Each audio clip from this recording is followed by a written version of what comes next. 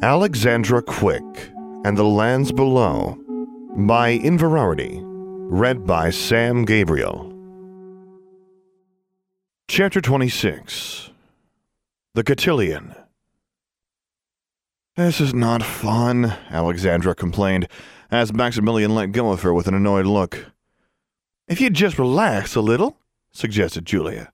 "And do as I say," Maximilian told her. "I am relaxing and doing as you say," Alexandra grumbled. They were trying to teach her how to dance. Alexandra had never been to a dance in her life. The only dancing she had seen was on TV, and Muggle pop star performances did not resemble the formal patterns of a cotillion at all. "Do you want to look completely hopeless on the ballroom floor?" Maximilian asked her. "You keep saying that like anyone is actually going to dance with me. How many 7th graders attend a cotillion anyway?" "Not many," Maximilian admitted. "But there will be a few kids your age, and some boys who aren't so old I'll have to hex them if they come near you. If you don't stop acting like you're my father, I'll dance with someone really old, like 18, just to annoy you." "That's the spirit," Julia laughed, but Alexandra's crack about acting like her father caused a shadow to pass over Maximilian's face. She sighed. "I really think I'm just going to watch you two dance. I don't mind, really." "You'll do no such thing," Julia insisted. She waved her wand, and music once more flowed out of an old device that looked like a phonograph, except that nothing was touching the planet that spun on it. "You're too tall," Alexandra complained again, stumbling to match her brother's steps. "Keep complaining and I'll have you dance with the house elves instead." He took her hand and made her repeat another chassé with him, while Julia danced with a shadow partner next to them.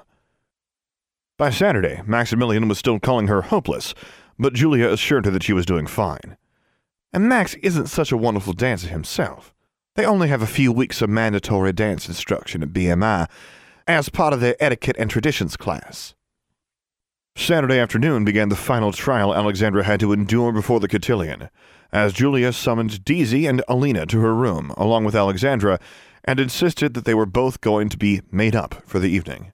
"I told you," Alexandra protested, but Julia grabbed her shoulders and practically shoved her into a seat in front of her enormous three-way vanity table. Alexandra's reflections in the mirrors obligingly turned around and tilted their necks this way and that, until Alexandra could see the back of her own head. "Mrs. Hare is a bit short," Alina squeaked, hopping up onto a stool behind her and taking hold of Alexandra's hair, where it hung down not quite to the nape of her neck. "But we can make it very pretty." The elf's spindly fingers reached around Alexandra's forehead to begin parting her bangs. "A few charms?" "You don't need to charm my hair," Alexandra objected.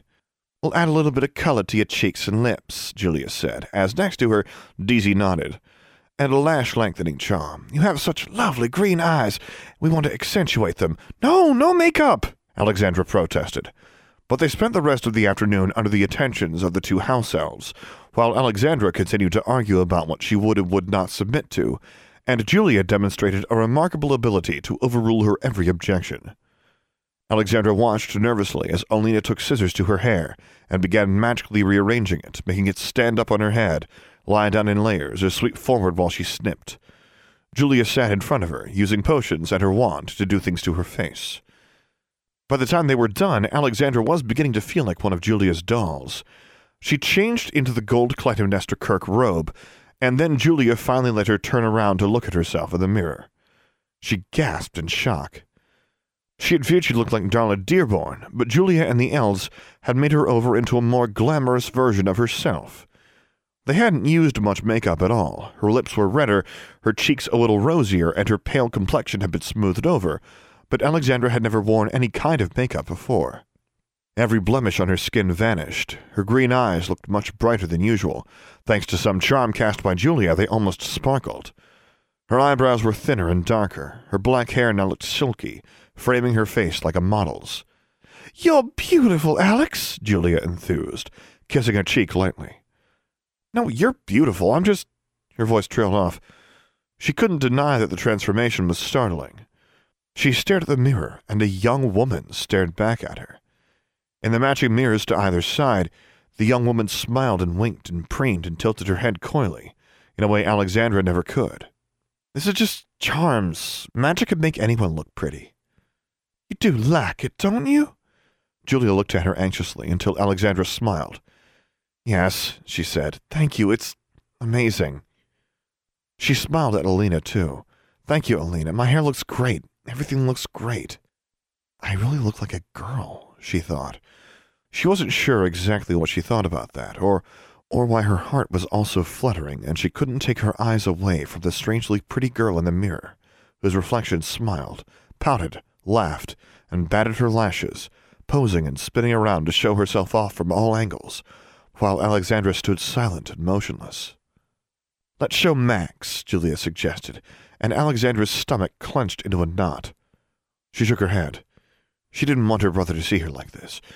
She wasn't sure she was ready for anyone to see her like this.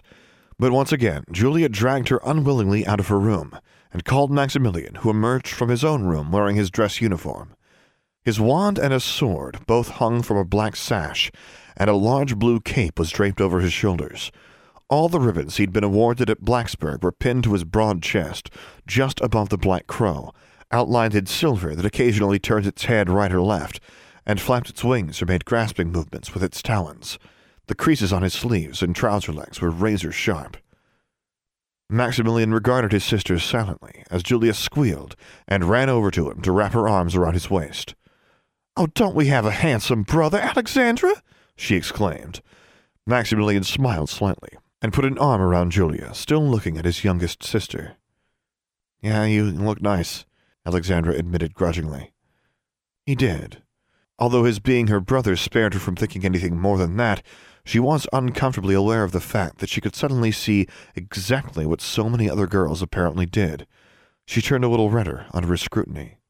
"Be nice, and if you say one evil thing to Maximilian King," Julia was whispering in his ear, but Maximilian just shook his head. "You both look fine," he said. He peeled Julia away from him and held her arm over her head, spinning her around in a little pirouette, before pressing the back of her hand to his lips. "No witches at the cotillion will look finer." "Honey-tongued blackguard," Julia replied, but she blushed with pleasure. Maximilian looked down at Alexandra and nodded. "You definitely don't look like a Muggle tomboy anymore," he said softly. "Wait until tomorrow," Alexandra retorted, "when I go back to normal." "Good," Maximilian smiled, as Julia sighed dramatically. "I'll be ready to go, children," Miss King called from downstairs. "Oh, there's one thing I forgot," Alexandra said, and she went back into her bedroom. At some point, she had decided there was one piece of jewelry she would wear, though she wasn't sure when she'd made the decision or how. But she opened the drawer where she'd been keeping her personal belongings, her Muggle money, her cell phone, her house key, Diana Grimm's card, and took out the locket her father had given her. Charlie caught as usual upon spying the golden locket, but Alexandra undid the chain's clasp and refastened it behind her head, and then let the chain settle around her neck. The locket lay against her collarbone, matching the gold of her robe. She looked in the mirror and then turned to Charlie. "Do I look all right, Charlie?" she asked. She'd meant it as a rhetorical question, but Charlie answered, "Pretty bird." Alexandra laughed and leaned forward to kiss the top of Charlie's feathered head. "Stay out of trouble, pretty bird." "Troublesome," Charlie squawked, and then took off through the open window. The sun was going down as they crossed the Sound, and this time they rode in a larger and fancier carriage, pulled by two Granians instead of a Thestral. Miss King also cast windshield and waterproofing charms so that the sea breeze and the ocean spray would not muss anyone's hair or clothes. 1,000 lanterns, candles, and magical lights danced on the streets of New Roanoke as their winged horses brought them past the beach, and hooves and wheels touched down on the wizarding town's cobbled streets. They could see other carriages converging on the same place they were headed towards, some pulled by winged horses and some pulled by ordinary horses, and one by what looked like a gigantic black winged goat. Alexandra saw a few cars as well, traveling along a narrow street parallel to the main avenue leading to a pillared mansion even larger than Croatoa. "This is the governor's mansion," Miss King announced, as Alexandra stared at the huge building with its marble steps and columns.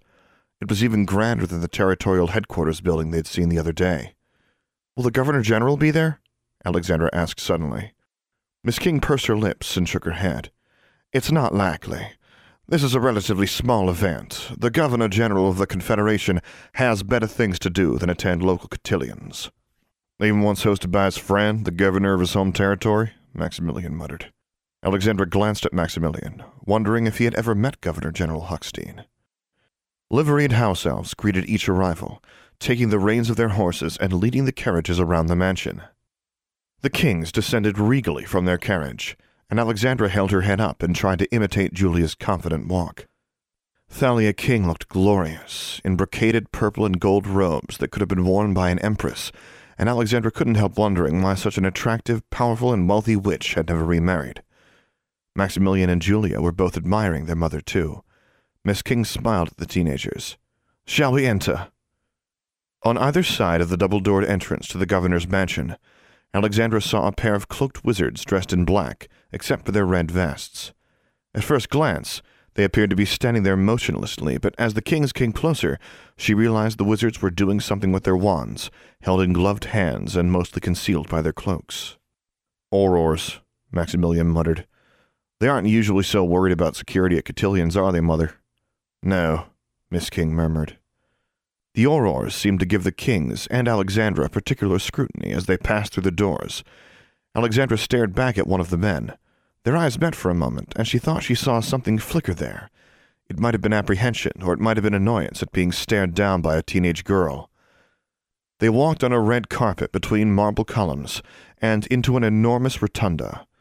Witches and wizards were mingling everywhere, huddled in alcoves or watching from balconies on the 2 floors above them, or crossing the center of the floor, where dancing had not yet started, to greet friends and acquaintances.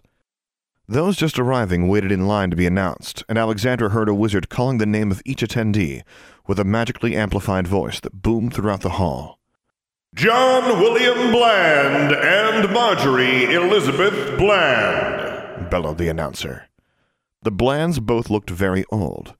Mr. Bland wore a black and green doublet and dark green velvet trousers beneath a black overcoat, and Mrs. Bland wore a simple dark red and brown Puritan-style dress and bonnet, rather than the fancy robes most of the witches were wearing. "Remember, Julia, you're worth more than any boy here," Maximilian said quietly. He looked at Alexandra. "You too." "Stop fretting," Julia whispered back to him. Maximilian squeezed Julia's hand as the wizard announcer, wearing something like an old-fashioned courtier's uniform, with puffy sleeves and pants and ruffles around his neck, spoke into his wand again. "Glinda Clothel Parker and Henry Aquarius Bolling." Ahead of them, Alexandra recognized the proprietor of Glinda's Good Witch Apparel, holding onto the arm of a handsome wizard who looked quite a bit younger than her, with his long hair tied in a ponytail, wearing a beautiful, colorful robe that complemented hers. She looked over her shoulder at Alexandra and winked as she and her escort proceeded into the hall. "Thalia Agatha King," called the announcer, as Miss King stepped forward, and she nodded slightly as a number of people turned their gazes in her direction. Her children followed her, and Alexandra hung back slightly, as the wizard looked down at his guest list and read, "Maximilian Alexander King and Julia Majesta King." Julia beamed and waved, and some of the boys in the hall smiled. Alexandra saw a number of teenage girls, and, unsurprisingly, many had noticed Maximilian. She followed her brother and sister, and the announcer called out, "Alexandra Octavia Thorne!" He made a startled noise as his voice trailed off, and he looked up from his scroll. The kings froze, then turned around slowly. Miss King's eyes widened for a moment and flashed angrily, before she composed herself and looked serene and unruffled once more. The announcer stared at Alexandra for a moment, and then cleared his throat. "Araminta Meliora Venbra," he said hastily.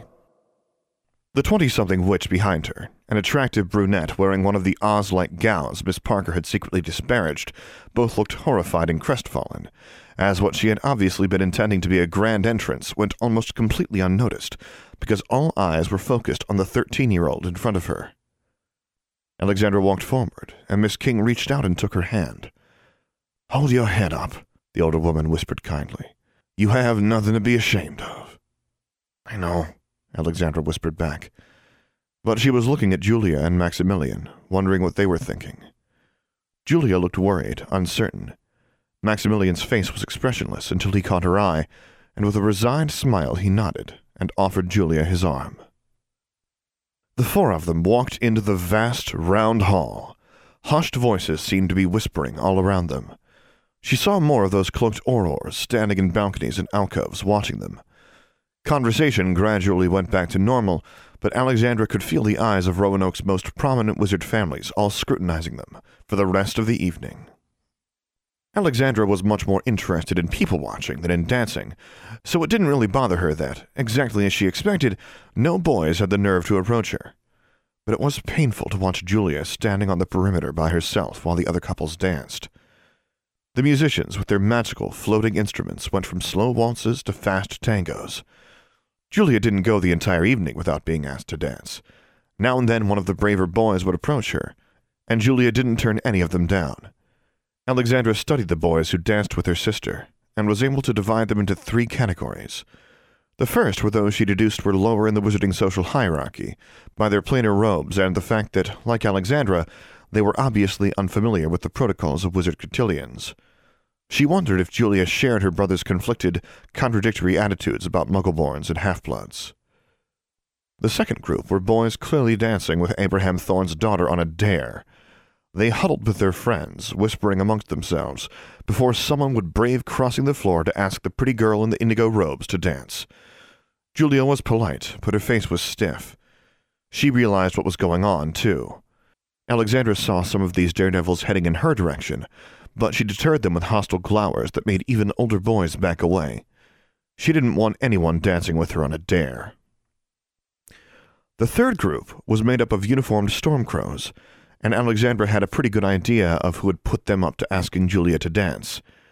When a boy in a BMI uniform with the unstriped sleeves of a new wand approached Alexandra, looking no older than 12 and utterly terrified, she muttered, "Oh, hell no," and disappeared into the back of the hall. She slipped between several adults, who parted for her and fell silent as she passed, until she was almost out of earshot.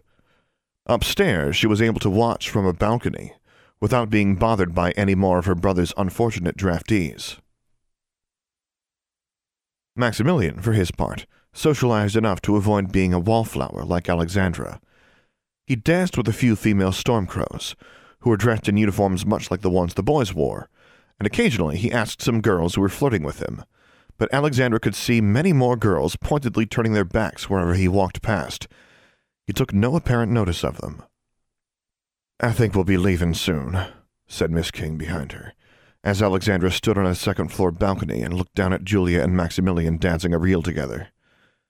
Alexandra turned around to look at the King Matriarch. She had stepped out onto the dance floor a couple of times, once with a wizard that had been at the governor's side earlier, but mostly Miss King had been out of sight, perhaps not wanting to draw even more attention to her children. "I guess this wasn't as much fun as Julia was hoping," Alexandra said. Miss King smiled at her, a little sadly. "The governor was going to launch an inquiry, a formal inquiry, mind you, to find out how your birth name happened to get onto the guest list, rather than the name I sent them. I told him not to bother. I hope you don't mind, but I really don't think it matters just who among your father's many enemies decided to make sure his children were singled out publicly. I am sorry you were made the target, Alexandra." Alexandra shook her head. "I'm not ashamed. I'm sorry I was used to hurt Julia and Max, though. It's not your fault. If it hadn't been your name on the guest list, it would have been something else." "Like all these aurors staring at us and following us around? Maybe the governor should launch a formal inquiry about how that happened. Sure, that totally surprised him, too." Directly across the ballroom, on a balcony on the same level opposite the one where Alexandra and Miss King stood, a cloaked auror was standing in the shadows, watching them. Alexandra thought he resembled a bat. She smiled at him and waved. The auror didn't wave back. Miss King put a hand on Alexandra's and gently pulled her arm down. "You're quite right, my dear," she spoke softly. "But please don't become bitter and angry, not at such a young age. These aren't the greatest indignities you'll ever face as your father's daughter, and you can't allow the unfairness to gnaw at you and consume you, or learn to handle it with grace." Alexandra was silent as Miss King looked down at her children on the ballroom floor below and smiled wistfully. "You knew something like this would happen, didn't you?" Alexandra asked quietly. The other witch turned to look at her slowly and then sighed. "It was almost inevitable. I've sheltered them both their entire lives, but that couldn't last forever. Julia was so insistent. She sighed again. She's so brave. Both of them are. But I knew this would be a painful lesson. Alexandra was quiet a little longer, and then she asked, Are you ever angry at him? Miss King didn't seem upset, or even surprised by the question. She took her time before answering it, though. I won't say there wasn't a time when handling things with grace wasn't difficult, she replied at last. But I had children to take care of, and anger didn't do them any good. Alexandra nodded. She looked over the side at the balcony railing again. Well, Julia is getting to dance some. She must be enjoying it a little. She hoped that was true anyway. Miss King looked at her a moment before commenting, That would make one of you, then. Alexandra shifted uncomfortably. I've never danced before, and none of these boys really want to dance with me, and it's not like I'm going to see any of them again anyway. All the more reason for you to enjoy yourself, my dear. Maximilian probably told you that cotillions are all about finding a husband, foolish boy. Cotillions are for socializing and having a good time. You can dance just for the fun of it, you know. Alexandra shrugged, looking down at her feet. If I didn't know better, I think you're afraid a boy might actually ask you to dance, Miss King chided. Alexandra looked up at her sharply. She saw the bait, but took it anyway. I'm not afraid. Then don't let Julia and Maximilian believe that they dragged you along unwillingly and that you had a miserable time, Miss King replied smoothly. Alexandra frowned at that and nodded reluctantly. All right. Miss King smiled as the girl headed slowly for the stairs. Then Alexandra turned and said, I really do appreciate everything, Miss King. You've been really nice, and I wanted to meet Julia so much, and now that I have, I feel like... Voice trailed off. She couldn't complete the thought, but Miss King spoke gently. Like you have a sister. Alexandra nodded. Miss King walked over to her and wrapped the girl in a soft embrace. You will always be welcome here, Alexandra. She kissed her forehead. Now go dance. Yes, ma'am, Alexandra muttered, and she proceeded downstairs. Having finally decided to dance, she needed to find someone willing to dance with her. She stood there, as Julia had, and waited through 2 entire movements, but apparently none of the boys who'd been looking to win a bet earlier was still interested. She didn't see any women anywhere asking the men to dance. The idea of standing around looking lonely until someone took pity on her, or until some boy issued a dare, began to fill her with anger. She knew perfectly well what girls who really wanted to be asked to dance did. They flirted. They giggled, batted their lashes, and leaned forward just so, listening breathlessly to some boy, as if whatever he was saying was just the most fascinating thing in the world.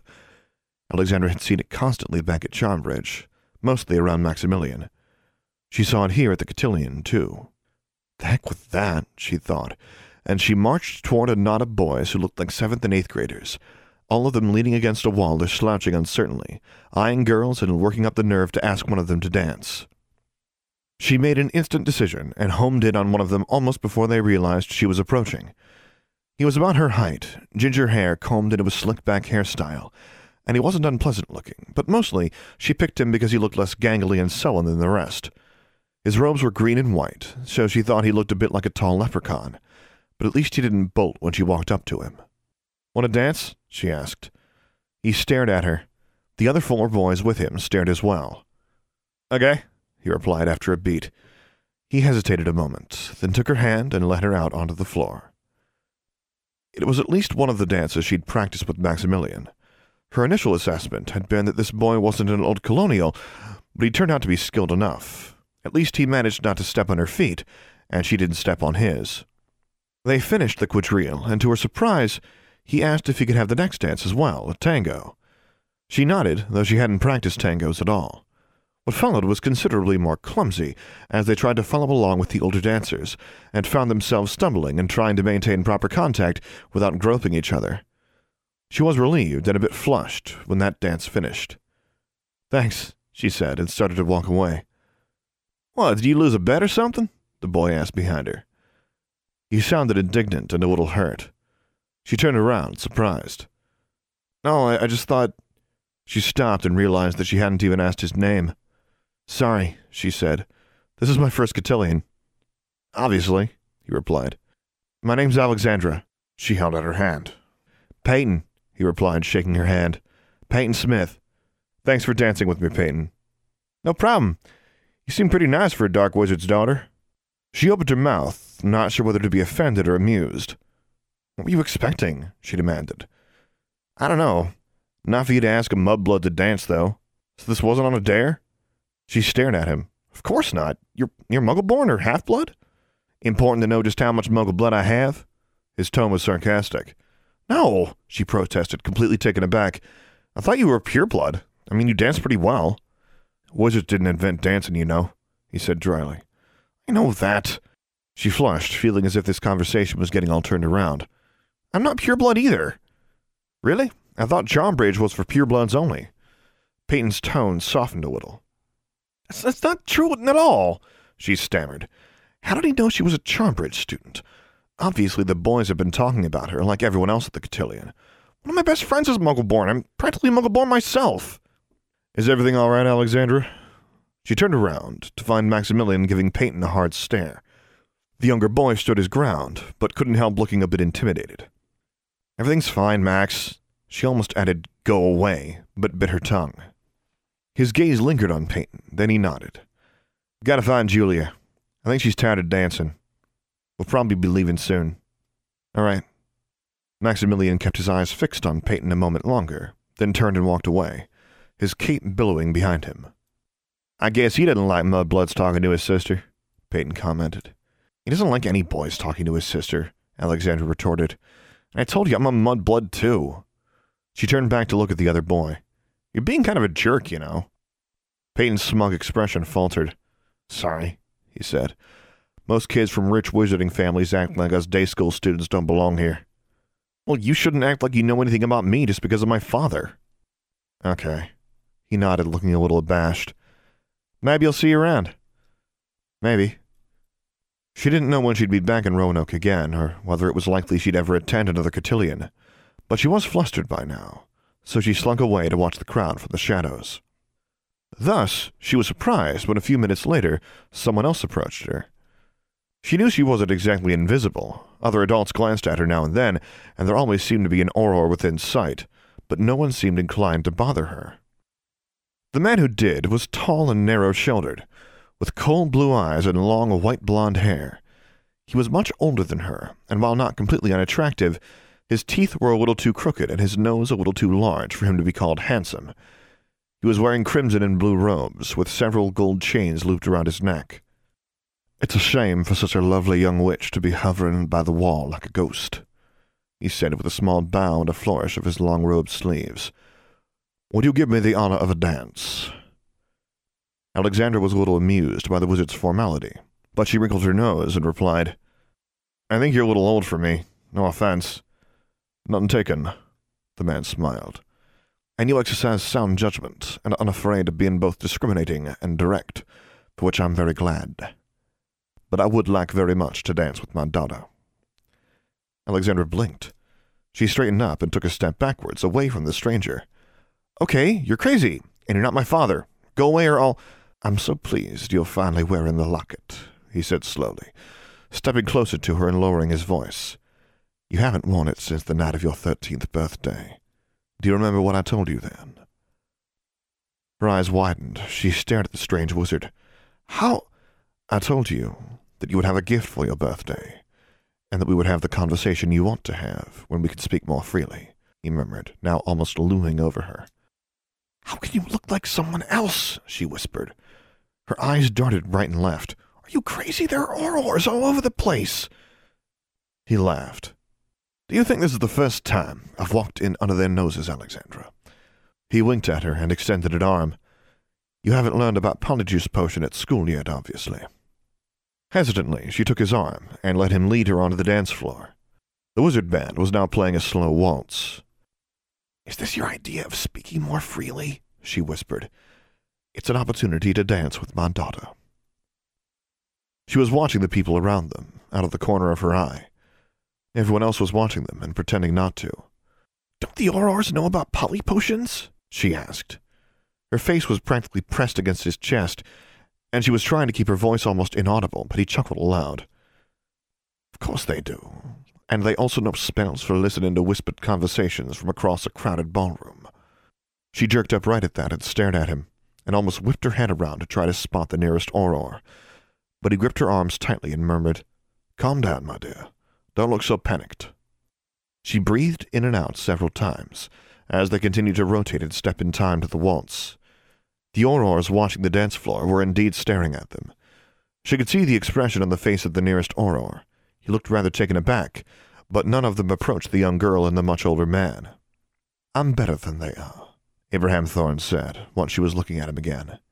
"So we can talk and no one else can hear us right now? They'll hear me engaging in harmless flirtation and you giggling." She scowled at him. "I don't giggle. Don't scowl, my dear." She continued scowling. "Maybe you should dance with Julia. Do you know how much she was looking forward to this night? And now everyone is pointing and whispering, and Maximilian has to bully younger boys into dancing with her. Because of me, and a spiteful old political opponent who's forgotten my warning long ago never to involve my children." Her father's borrowed face darkened for a moment, and it was frightening to behold. "He will remember, soon." "Cursing some tool isn't going to make Julia feel better," Alexandra told him quietly. He looked down at her and smiled. "Clever and wise. I'm so happy to see my children together, and you and Julia becoming fast friends. And Thalia has welcomed you into her home, as I knew she would.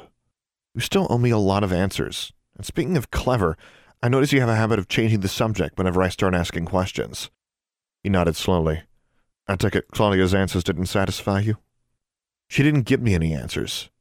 She said she didn't want to talk about you or the wizarding world." Alexandra looked down. "She thinks I'm a freak.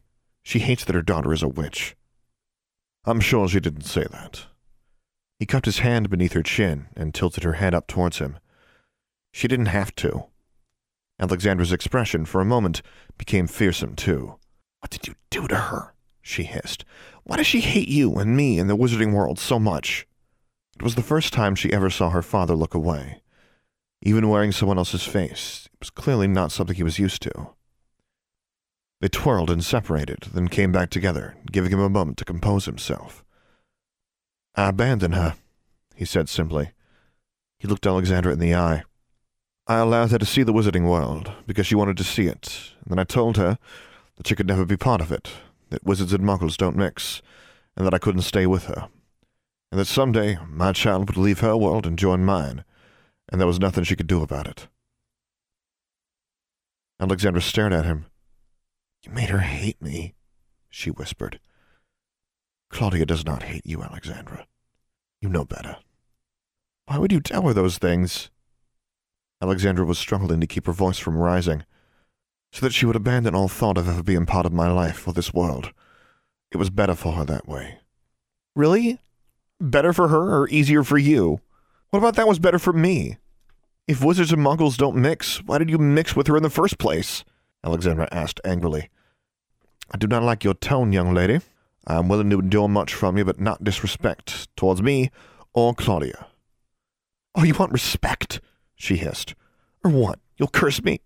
A second later she wondered if she'd gone too far, as his eyes flashed and she could feel a chill spreading over her skin and making her shiver from head to toe. Then the wave of dread faded, and he smiled a little less warmly. "I'm being very patient, Alexandra." Shaken, but seized with a sudden fury that only made it harder for her to express herself, Alexandra struggled to find words, wanting to say something poignant and meaningful and not sound like a petulant child. But she could only stare at her disguised father as the waltz ended, and she realized she had no idea what to say.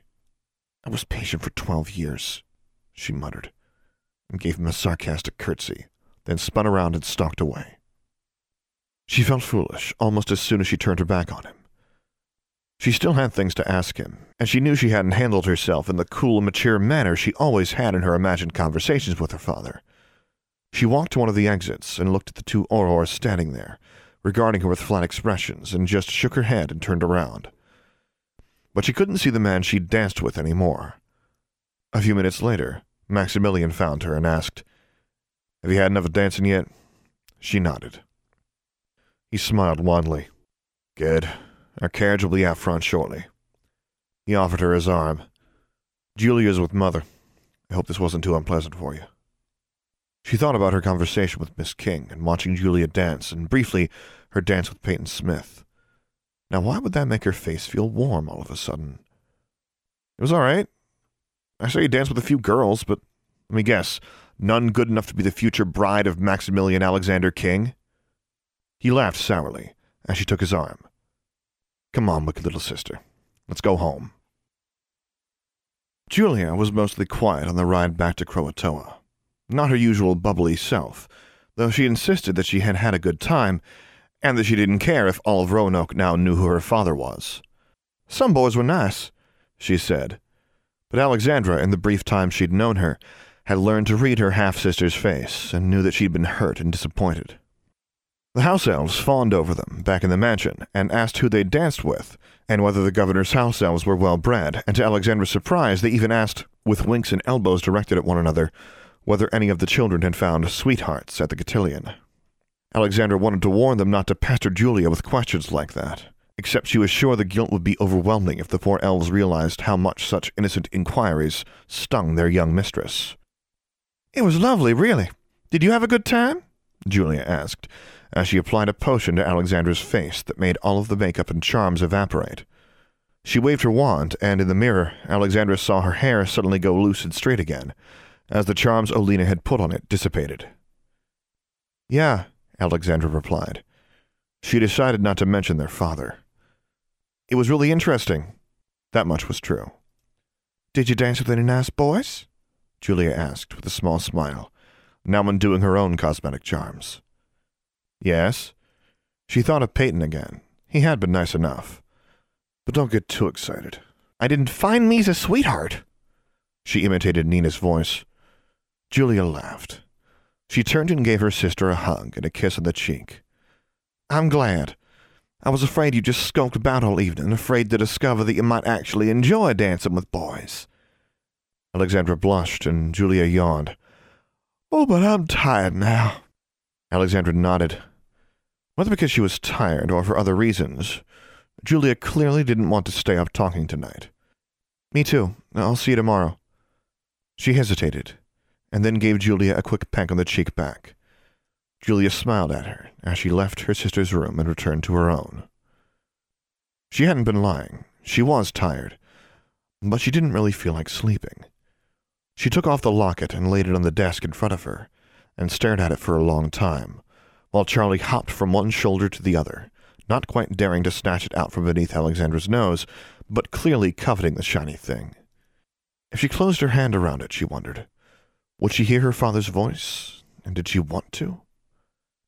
Eventually, she peeled off the Clytemnestra Kirk robe, put on her pajamas, and walked into the canopy bed, and fell asleep there, without even sliding under the covers. When she awoke, it was still dark.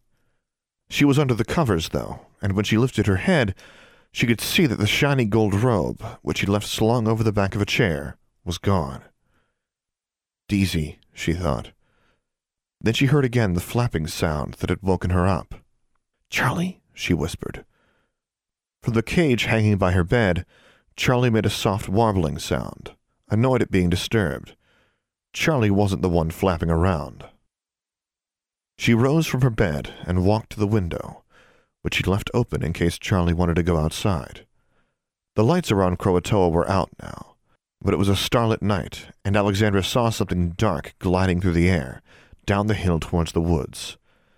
Although she could not make out much more than a brief silhouette, Alexandra knew that shape intuitively. "Hagar," she whispered. Behind her, Charlie croaked in alarm, and then Alexandra saw another shadow moving away from the mansion, this one on foot. She could only see his back, and he was wrapped in a black cloak, making him a mysterious silhouette like Hagar, but Maximilian, too, Alexandra knew on sight. He was following his father's familiar, down the hill and into the woods. Alexandra stared, watching her brother until he was almost out of sight, and then, Without thinking about what she was doing, she ran to the huge closet where Deasy had hung her clothes and found a casual robe she could throw on quickly, a cloak, and her boots. She dressed hastily and then held up a finger and whispered, "Shh," admonishingly as Charlie began fussing. She didn't know how Maximilian had snuck out of the house. The house elves seemed to sense whenever any of the humans were moving around, no matter the time of day, and she doubted she'd be able to talk Deasy into letting her leave without telling Miss King.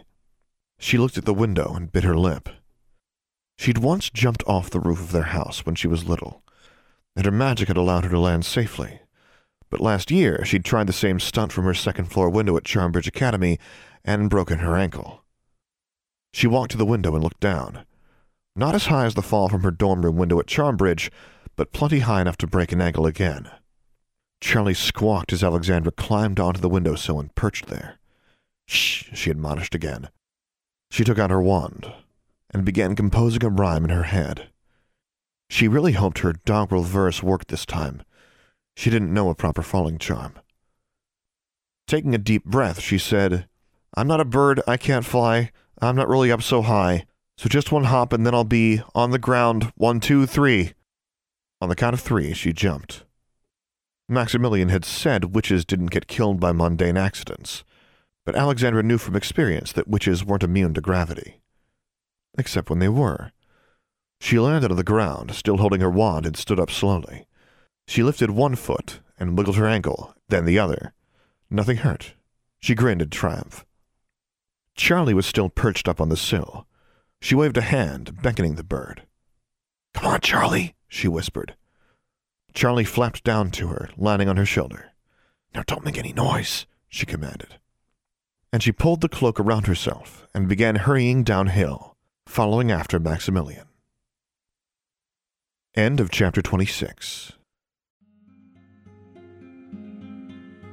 For the full text of this and other stories, as well as news and updates about Alexandra Quick, visit inverarity.livejournal.com. For more information about this podcast, visit samgabrielvo.com/Alexandra Quick. I am also easy to find on the Alexandra Quick subreddit and Discord server, where you can hear me record episodes live. Troublesome, composed by Dr. James Benighoff. Charmbridge, composed and performed by Tyler Parsons. If you have enjoyed this podcast, please take a moment to leave a review on iTunes or whichever podcast service you prefer. And finally, as always, thank you for listening.